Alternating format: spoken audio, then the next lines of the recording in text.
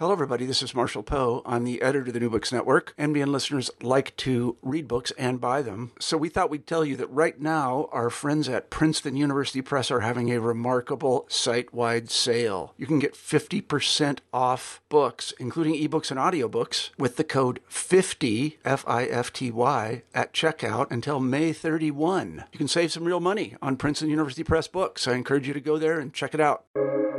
Welcome to the New Books Network. Welcome to the New Books Network. This is August Baker, and today I'm talking with Professor Ronald Beiner about his book, Dangerous Minds, Nietzsche, Heidegger, and the Return of the Far Right, University of Pennsylvania Press. Welcome, Professor Beiner. I'm happy to participate. Thanks so much for your interest in the book. That's great. Yes, I actually listened to it in the summer, and I was using, I actually listened to it on audio. It comes in audio. I listened to it instead of read it first. Let me just, first of all, give the listeners an overview. These are some of the reviews of the book. And I'll just read three quick paragraphs here. One is from John McCormack, University of Chicago. Ronald Beiner's Dangerous Minds is a staggeringly impressive and deeply needed book that traces the philosophical foundations of contemporary reactionary politics to the philosophical works of Nietzsche and Heidegger. Beiner avoids both shrillness while confronting present-day opponents of liberal democracy and shallowness while excavating the work of their intellectual heroes. Indeed, he treats authors such as Julius Evola and Alexander Dugin with deathly seriousness, and he soberly and with exquisite philosophical care delves into the fundamental core of Nietzsche's and Heidegger's writings. Dangerous Minds is elegantly structured and beautifully written. It will be widely read and debated in this frightening age of fascist resurgence. Second one is Stephen Smith, Yale University. A great book. If it proves anything, it's that ideas have consequences, often profound and dangerous ones.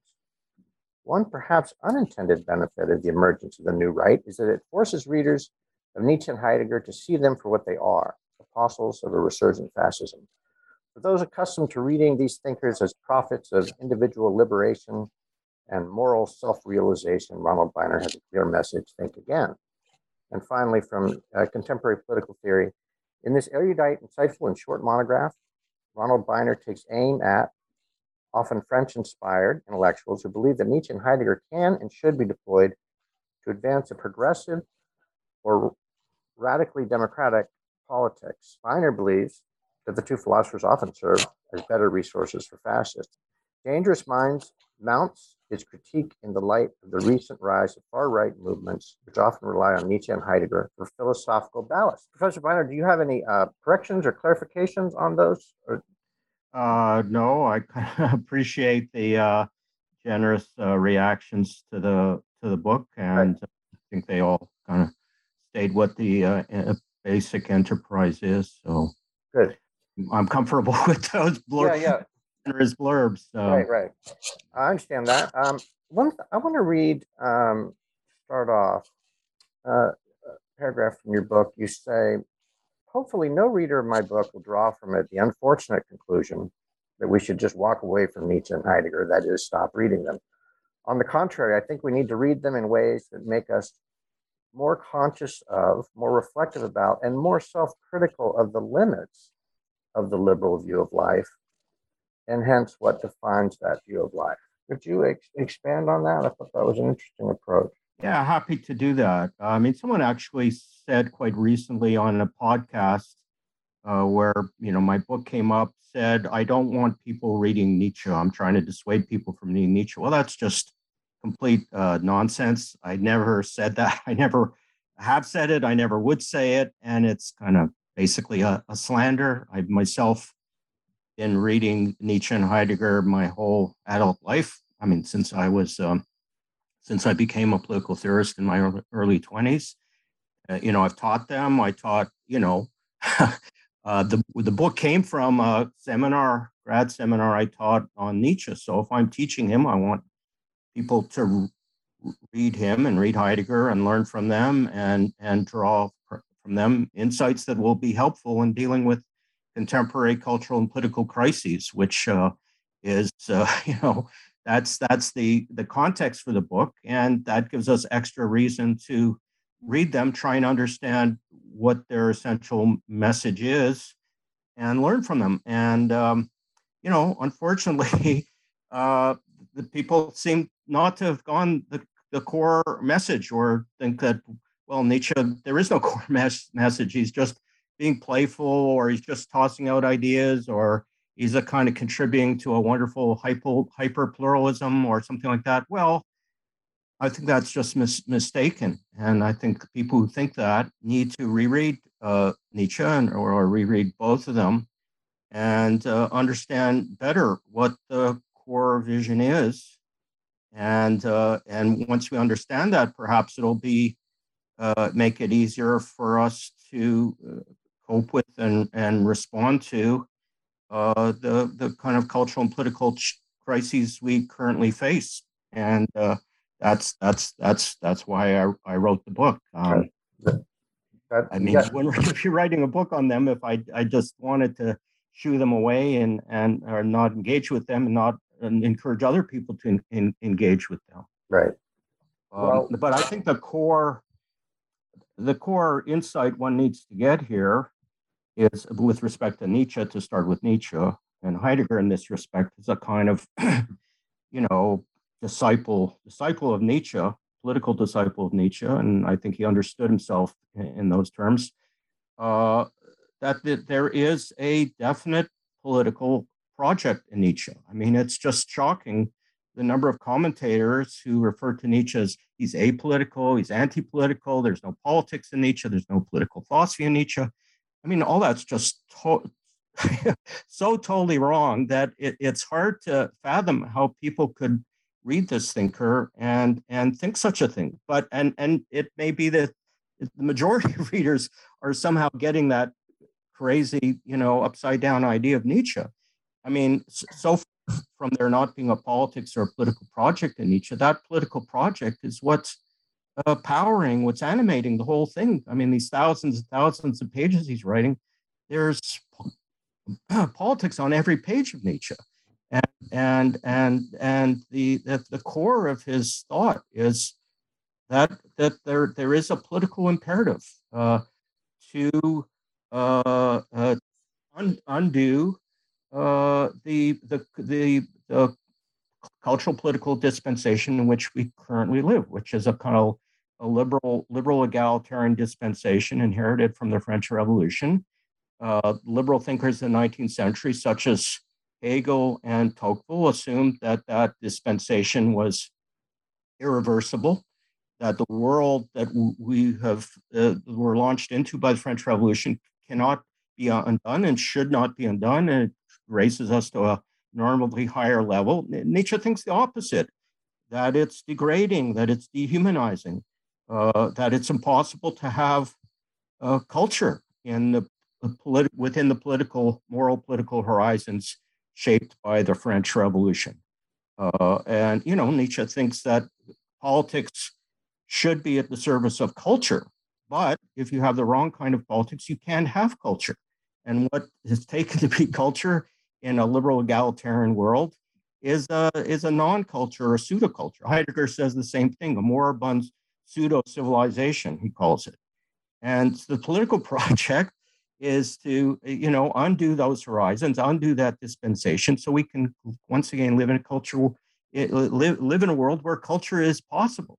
I mean, for Nietzsche, culture is what everything is about, but culture has political conditions. If you live in a world where everyone thinks they're the equal of everyone else, I mean, for him, the only real culture is top-down cultures. And so if you live in a world where top-down cultures are unacceptable, then you live in a culturalist world. And I think Heidegger shared that view, and hence their political preoccupations were the same, that world has to be swept away, or it has to be raised, or we have to start over, wipe the slate clean, and recreate a world where you can have real cultures. So the idea that this is unpolitical in any sense, that's just insanity. And if most people, if that's what most people are getting out of Nietzsche, they really have to take another look at those texts and reread them, because they're missing, they're missing the full forest for the trees. And I'm trying to set that straight, not because I don't want them to read Nietzsche, but I want them to come closer to a genuine understanding of what his enterprise is, such that they can then draw insights from that about our world that can help us respond to the crises of our liberal world. Yes, I mean, I think you touched on this a little. It's not really the topic of your book, but you touched on it a little. That what is it about us with our intellectual heroes that once we align with someone, we want to read everything they wrote in a positive light.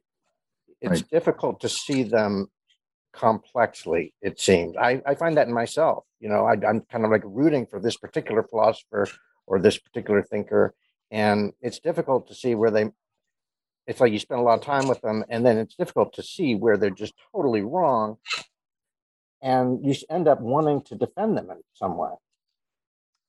I can totally understand that. Like I said, I spent decades, reading Nietzsche and Heidegger. Probably read more Nietzsche and Heidegger than reading anyone else, and I felt that in myself, that you don't want to think poorly of Nietzsche. He draws you into his net.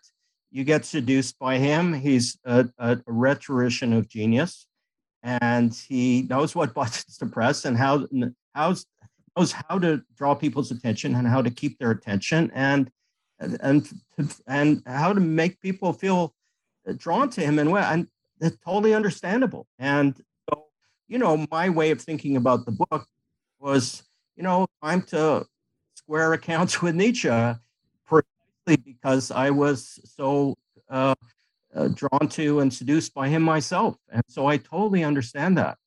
But the times in which we're living are sufficiently serious.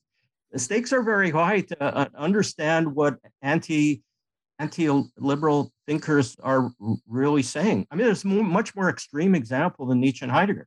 Look at Carl Schmitt. Look at Carl Schmitt's reception in contemporary intellectual circles. He's at the left. Well, how did that happen? He's much more evil than either of those two. He was totally committed Nazi. I mean, not that Heidegger wasn't, but Carl Schmitt's much worse. And yet he has the same, loving defenders and people apologizing to him, people kind of doing all kinds of somersaults to make him out to be a good guy and a healthy, contributor to contemporary culture and theory. It's just insanity. And I view those. There's not much discussion of Schmitt in the book, but it's really a kind of trinity of people who being misguidedly appropriated by people who, theorists and intellectuals who should know better. All three of these guys belong very much to the far, not just the right, but the far right. And they themselves understood themselves that way. They all regarded liberalism and egalitarianism as a curse, and they shared the project of putting an end to it and undoing the hegemony of liberalism and of the idea of the freedom and equality of all human beings. They tested that idea. They saw it as a destruction of genuine culture. And we have to fight back, and in order to fight back, have to understand clearly what their project is. Start with Nietzsche. What does the far right find in Nietzsche? Well, he writes, you quote him in Ecce Homo, that his text Beyond Good and Evil is in all essentials a critique of modernity, encompassing the modern sciences, modern arts, and even modern politics. The purpose is to conjure up a contrary type that is as little modern as possible, a noble yes-saying type. White nationalists and fascists appear to be noble yes-saying types. Well, to the no, I don't see them that way. But, right. If a fascist is reading Nietzsche, they're going to see themselves, inscribed in Nietzsche's pages. And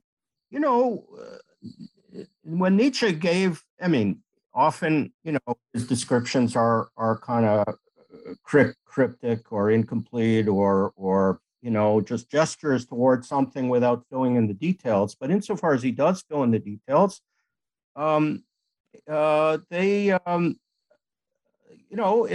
does fit what became fascism. You can't call Nietzsche a fascist because fascism didn't exist in the 19th century. But when it did come to exist, there's no question that fascists saw Nietzsche as articulating their project, their endeavor. George Lichtheim wrote that not a single fascist from Mussolini to Oswald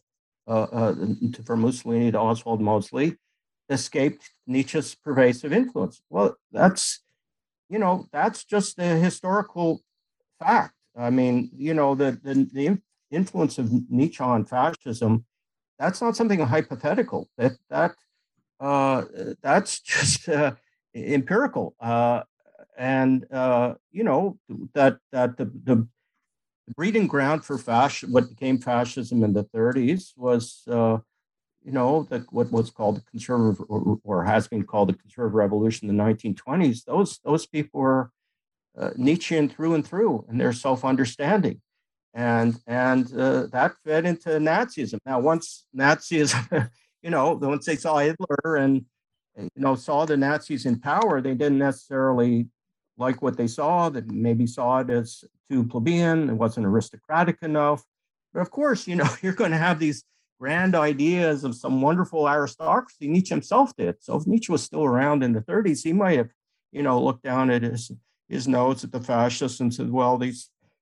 This is more democracy. It's not aristocracy. But of course, you're setting some agenda for some aristocratic revolution that's going to overturn liberalism and overturn egalitarianism.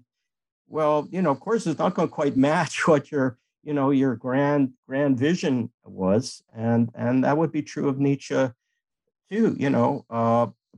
But there are, the kind of the rhetoric he does, he said, where are the great question is where do we look to for the barbarians of the 20th century? He wanted barbarians. He praises barbarians. He praises, Vikings or civilizations that had no qualms about shedding blood. That's a kind of almost a test of, that was part of the tragic vision that we can have fight wars and be up to our knees in blood and not worry about it. Feel that it's part of what it is to have a civilization. And so, in terms of the rhetoric that is appealing to the far right, you have this quote from an early Nietzsche text on the uses and disadvantages of History for Life. And talking about, you might say, the modern liberal. I think this is what the people on the right say. The modern liberal can no longer extricate himself from the delicate net of judiciousness and truth for a simple act of will and desire. Right. Is that what you think? There's no question that Nietzsche wants to reorient the core of human life from reason to will. That's the idea, the will to power, that if you live in a civilization that's dominated by intellect and reflection and science and reason, that Dr. will Fauci feed civilization and hence a kind of pseudo civilization. Mm-hmm. And the test is whether, can you have a kind of civilization that, builds pyramids? Well, to have pyramids, you need slaves. And to have slaves, you can't believe in equality. You have to believe that, that there's a kind of top-down dictation of cultural norms, and there have to be people who are mere instruments of that. And if you can't believe, I mean, liberalism undermines a belief in the kind of top-down vision of things that make it possible for there to be cultures, any cultures. And where does liberalism come from? Well, it ultimately comes from Christianity, mediated through the Reformation, then the Enlightenment, then the French Revolution. But ultimately, it's traceable back to Christianity and the belief that we're all equal children of God. Well, those for Nietzsche, those are culture-destroying premises, and they have to be destroyed. So he declares war on Christianity. What's the reason for that? Well, that too is political. That if you start with the premises of Christianity, what you end up with are liberalism as egalitarian liberalism as a general dispensation, and that means no culture.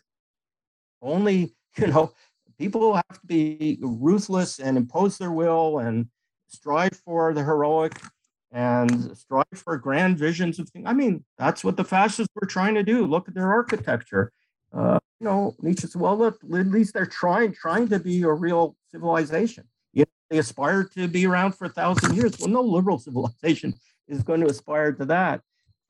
So, in that sense, they were trying to, and they hated Christianity for precisely Nietzsche's reasons. And there's a very powerful book, my book on Nietzsche and Haydn is very short, 1,000-page book by Domenico Lazzurdo called Nietzsche, the Aristocratic Rebel, in which kind of spells out, that how Nietzsche is political through and through. And if you're not persuaded by my little book, well, I'd encourage people to read the 1,000 pages of Lazzurdo, and very incisive account of what the fascists owed to Nietzsche. It's all spelled out, I think, in an utterly compelling way, in a way that's, I think, irrefutable.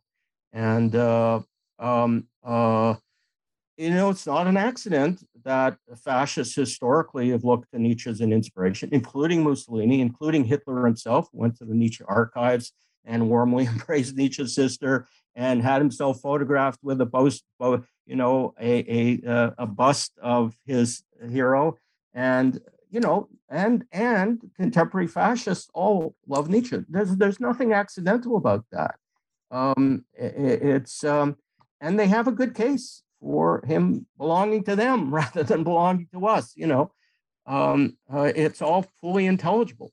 Why fascists, whether fascists of the 20s and 30s or fascists in the 21st century, would find inspiration from Nietzsche. And it all makes sense. I mean, Nietzsche's fundamental purpose as an intellectual, as a philosopher, is to delegitimize equality. And in order to do that, he has to delegitimize Christianity. That's the twin project. Everything flows from that. And if you can't see that as being at the core of Nietzsche's project, I don't think you can understand anything in Nietzsche. You have to appreciate what the core is, because there is a core. It's not just, playful pluralism. There is a hard core there. There's a political project in Nietzsche, no less than there's a political project in Marx. For Marx, the political project is to carry forward to the next stage the egalitarianism of liberalism, and Nietzsche it's the opposite. That the commitment, the civilizational commitment to equality, has to be completely annulled, has to be completely annihilated, in order that there be real cultures. And I think fascists see themselves as carrying that baton and putting it into practice and trying to put Nietzsche's theory into action. And whether Nietzsche would have been impressed, entirely happy with the results, well, that's a different question. But then, would Marx be happy with Stalinism? Right. That's not the point. The point is there is a vision there, and the fascists saw themselves as trying to realize what Nietzsche had articulated normatively. Would you say that both for Marx and Nietzsche. They were long on criticism and short on how the new world is going to be. Yeah, 100%. I mean, um, you could say that's a kind of parallel between them, that they're, you know, they're both writing blank checks, very dangerous blank checks. Yes. And, Nietzsche said that the 20th century would be, an ideological war, the likes of which would had never been seen in human history. And that was more or less true. I mean, that was pretty prophetic. And the idea is, well, you have, the Marxists on one side, and you'd have the fascists on the other, and you'd have the liberals in the middle who would be irrelevant. And that he was on one side of that ideological war. So the problem is, for Nietzsche as much as for Marx, they're both utopians, but they don't fill in the content of this utopia. All the emphasis is on destroying the existing order. Mm. For Marx, we wipe out capitalism, but then what succeeds capitalism? Well, we find out later, and right. The Leninism and Stalinism. In the case of Nietzsche, same story, that they're very powerful cultural critique. Sure, let's destroy liberalism. Then what? Well, then we get Mussolini and Hitler. I mean, Nietzsche didn't spell out, well, if you follow this path, you're going to wind up with Hitler. There's this idea of, well, we'll get to the further shore, we'll figure it out when the arrow hits the further shore. Well, by the time you get to the further shore, it's too late. And so, yeah, it's that part of what makes them attractive as theorists is, there's a kind of tremendous kind of ambition and reaching for the stars and kind of, climbing Mount Everest culturally and intellectually. And that's part of what defines our theory tradition. But the theory tradition is dangerous precisely because, you get in the theory canon by virtue of your ambition, but then that can turn out to be politically ambitious if all you've done is write a bunch of blank checks. And I think both Nietzsche and Marx did that. Yeah, one paid the price for it in the 20th century. Yes. I think not just the 20th century, we're still right.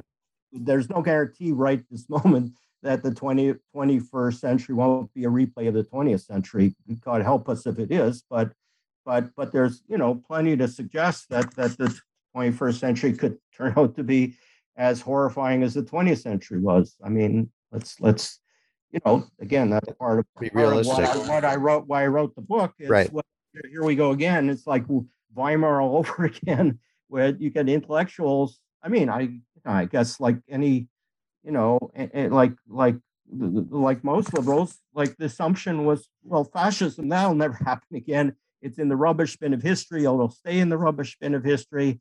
And, I wouldn't go to the extent of Fukuyama that, liberal democracy will reign forever. That was, I think obvious nonsense from the start. But certainly, the idea of there being fascist intellectuals trying to, pull fascism out of that rubbish bin of history, that was sort of beyond my imagination. And then I don't know, starting in 2015, more or less, and then, it got worse after Trump was elected, you start thinking, well, fascist intellectuals do exist, and it's back, and it's back not just, with respect to mob behavior, but it's back with respect to intellectual activity. That was a very, scary realization for me. And I wrote this book, I guess, as a kind of feeling, a kind of citizen's imperative to say something or do something, or with the equipment I had to say, well, we better, wake up and smell the coffee. Yep. Yeah.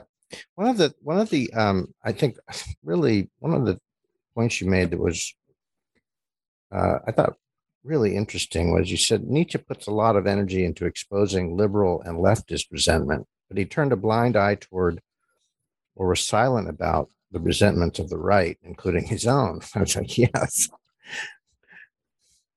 It's pretty hard not to see all the resentment in the pages of Nietzsche. And for him, it's kind of that's the standard of, The things that he rejects supposedly are defined by resentment and all the business about yay saying, and that's the opposite of resentment. Well, his texts are not always, not every page, but there's plenty of resentment packed into Nietzsche's text, and it delegitimizes him according to the standard he himself is applying. And he's not as yay saying as he makes himself out to be. I mean, there's this rhetoric of yay saying, but he doesn't live up to that rhetoric. And I think that's true of the political legacy he's left. I mean, up till the present, right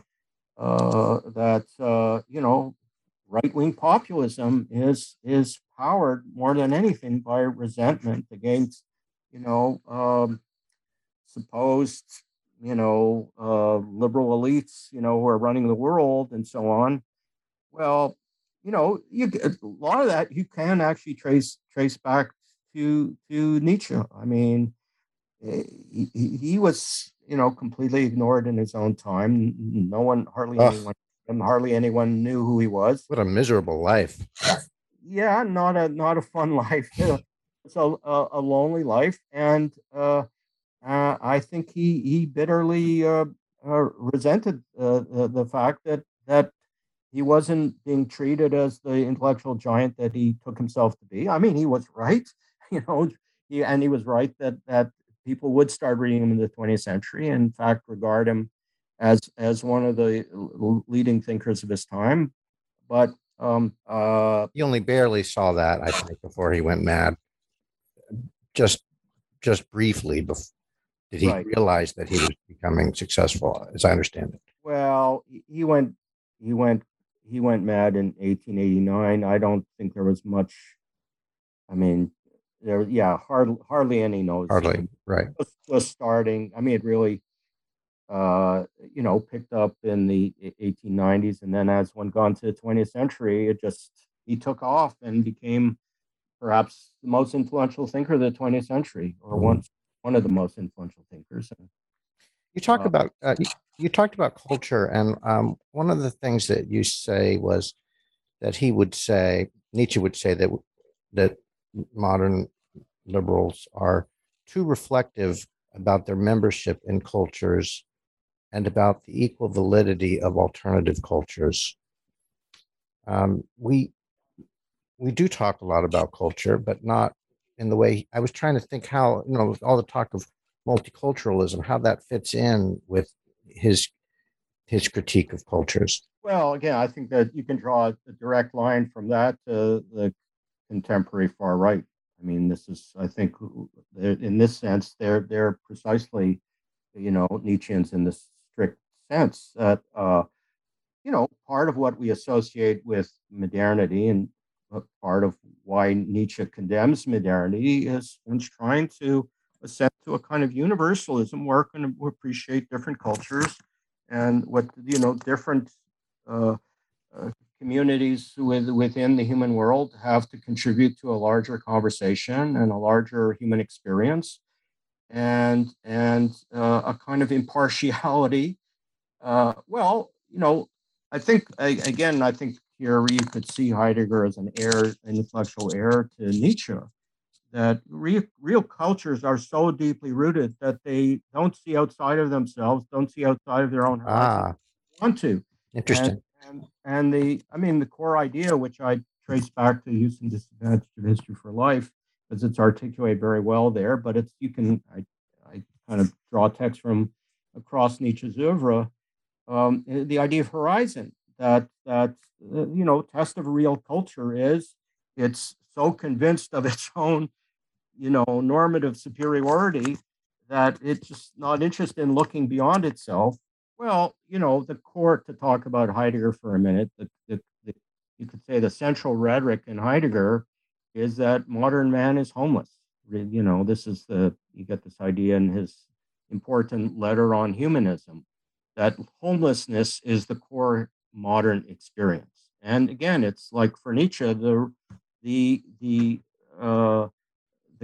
is what condemns modernity. I mean, for Nietzsche, what condemns modernity is there are no horizons, that the universalism that has been introduced into Western experience by Christianity has dissolved horizons.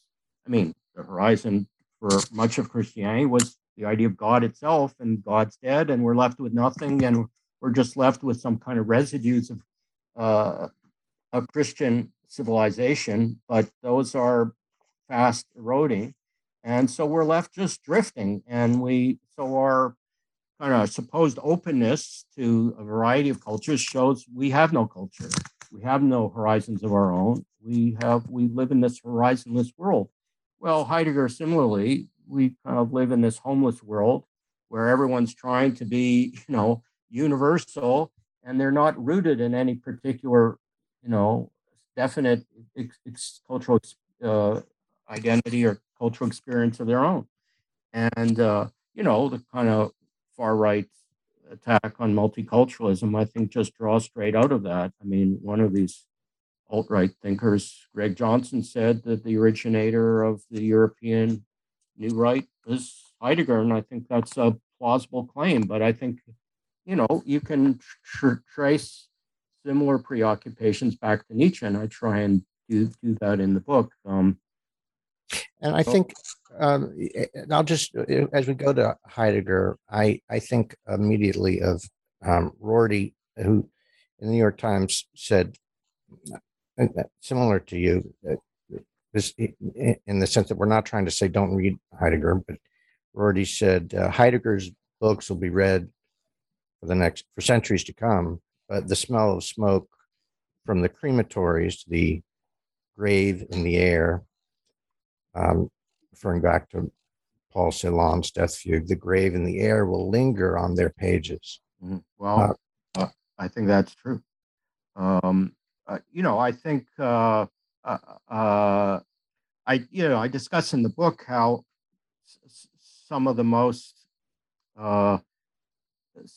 incriminating texts in Heidegger were taken out by Heidegger in the 60s, and then when they put together the collected works in the 80s, they were put back in. And I think that tells you a lot about Heidegger, that he was never prepared to admit that he had made any mistakes. He was silent about the Holocaust, or insofar as people forced commentary out of him. It was kind of even more incriminating than silence. I think it relates to what I was saying earlier, that the core project is to destroy a liberal egalitarian world founded on the idea of the universal dignity of human beings, and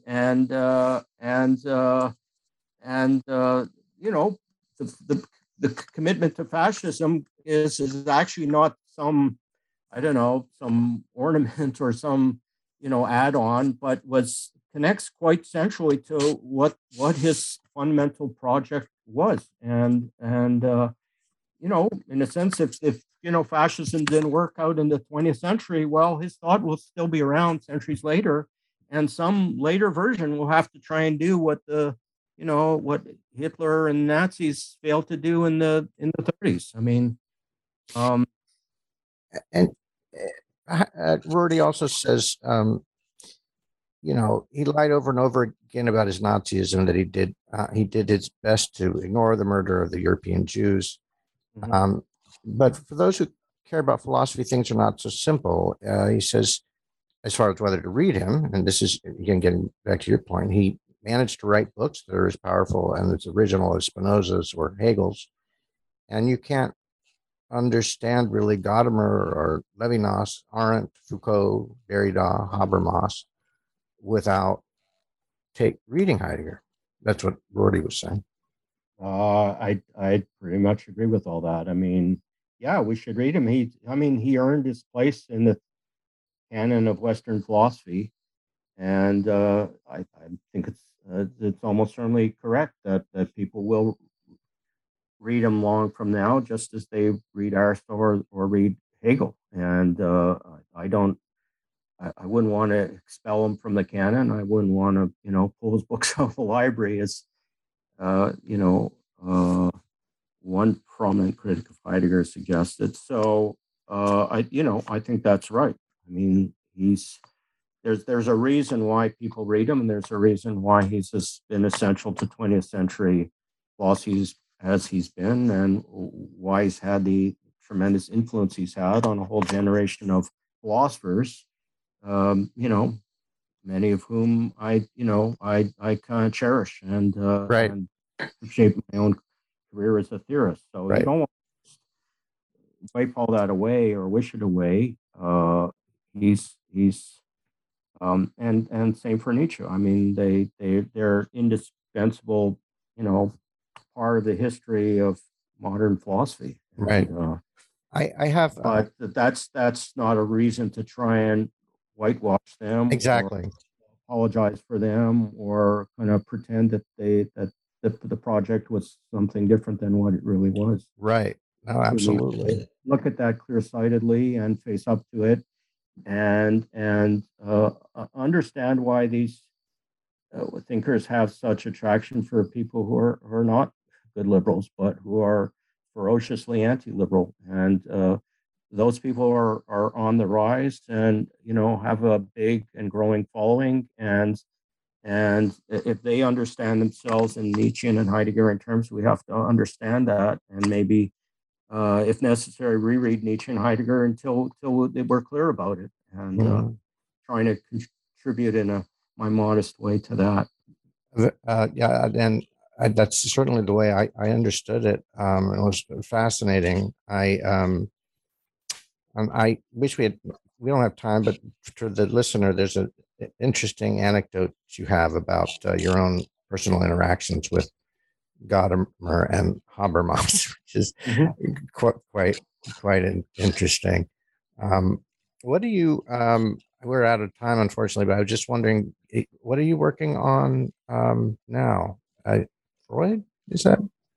I'm writing a book called Moses and Political Philosophy, looking at the whole diversity of appropriations of the Moses story within the Western theory canon.